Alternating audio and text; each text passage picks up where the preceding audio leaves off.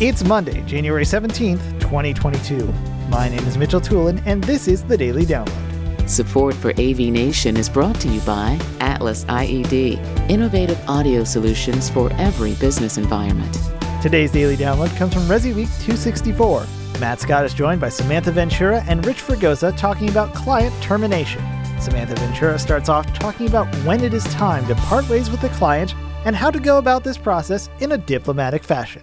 This is not exclusive to us. I mean, this is not exclusive to our industry. This is anything. So you don't like something or working with someone or, your child's teacher. I mean, everybody wants to have a time where you can go ahead and say, I want to part ways with you. I don't like the language of I'm going to fire a client. Instead, it's more, I want to part ways with this particular client because X, Y, and Z. So I want to go back to the root and I want to start with what, Richard was talking about, looking at this holistically. First of all, how reflective are you as an integration firm, as an integrator? Do you go back post-project? And I don't care how big it is. And do you look at some of the pitfalls that happen? I mean, you said it first and best, Matt Scott, too, related to this idea of do you actually go back and say, I saw some real red flags here. And what were they? Do you do post-project reflective looks with your team at what went right and what didn't go so right? So you can recognize some of these things for the next project that you might be taking on. And then also recognizing that if you're going to part ways, did you actually figure out from the very beginning you had done a really good job originally to mitigate some of those potential issues where you're talking about, did you lay out the project successfully? Did you go and make sure everybody knew what they should be doing? Did you navigate through particular challenges if it had already been worked on by a different integrator prior to you coming on board? I mean, there's so many of those things, but at the end of the day, I think with COVID, especially during this time of the pandemic, we've noted that a lot of people are starting to, I think, sometimes feel up against a wall in terms of this particular topic of, I now need to please every single person all the time.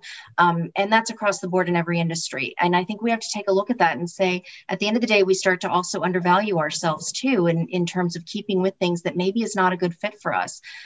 Is your client taking up more time than they're worth? If the answer is yes, then we need to have a conversation about what that looks like. That's not good. If they're being disrespectful to you, to your team, if they're not listening to you, there's some real things to list out. And that goes back to that post-project look. So you don't necessarily take on clients that you can see immediately ahead of time. This is not going to be a good fit for whatever reason. So again, as Richard said, that holistic understanding of what to do prior might help some of these conversations later by mitigating ahead of time. Thank you for listening to today's Daily Download. If you like this podcast, make sure you subscribe and comment on iTunes, and also check out all the other fine programming we have here at AV Nation at avnation.tv, avnation.tv.